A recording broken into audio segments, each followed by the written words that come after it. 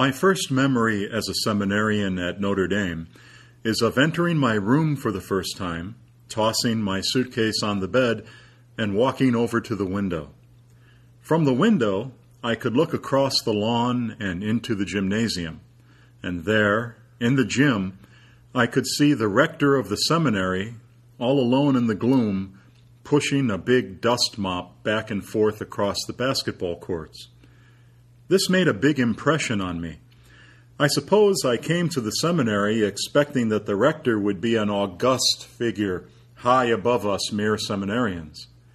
But there he was, pitching in with the chores just like anyone else. And it was the same all year long. The rector washed floors, made beds, and scrubbed pots and pans with the rest of us. He made it clear that he was one of us, and whatever we were doing, we were all in it together. My second year as a seminarian, the novitiate year at Cascade, Colorado, began with a week-long silent retreat. Then, on the 8th day, we were given a lecture about the spiritual benefits of the mindless rhythms of manual labor and sent up the hill to chop wood.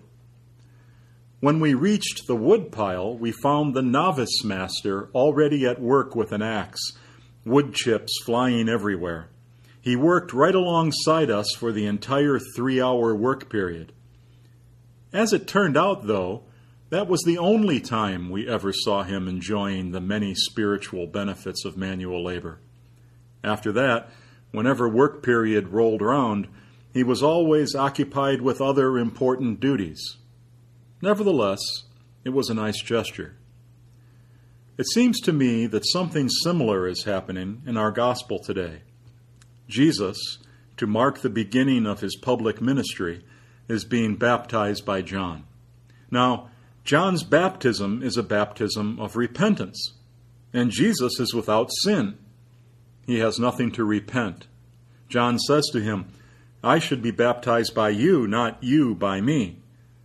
But Jesus insists, and John gives in. Why does our Lord insist upon being baptized?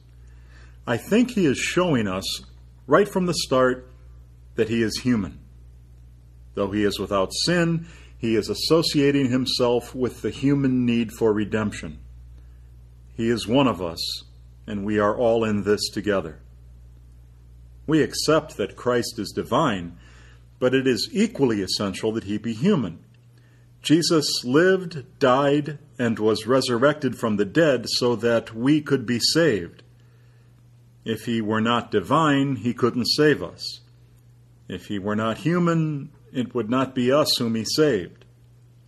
Because he is a human being, what happens in Christ happens to and for us. And it isn't just a gesture on our Lord's part.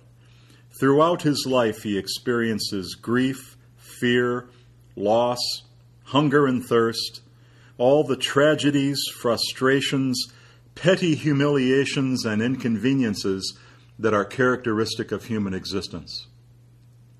All of this is a wonderful gift to us. For I wonder if we would ultimately be able to worship a God who didn't know what it was like to be one of us.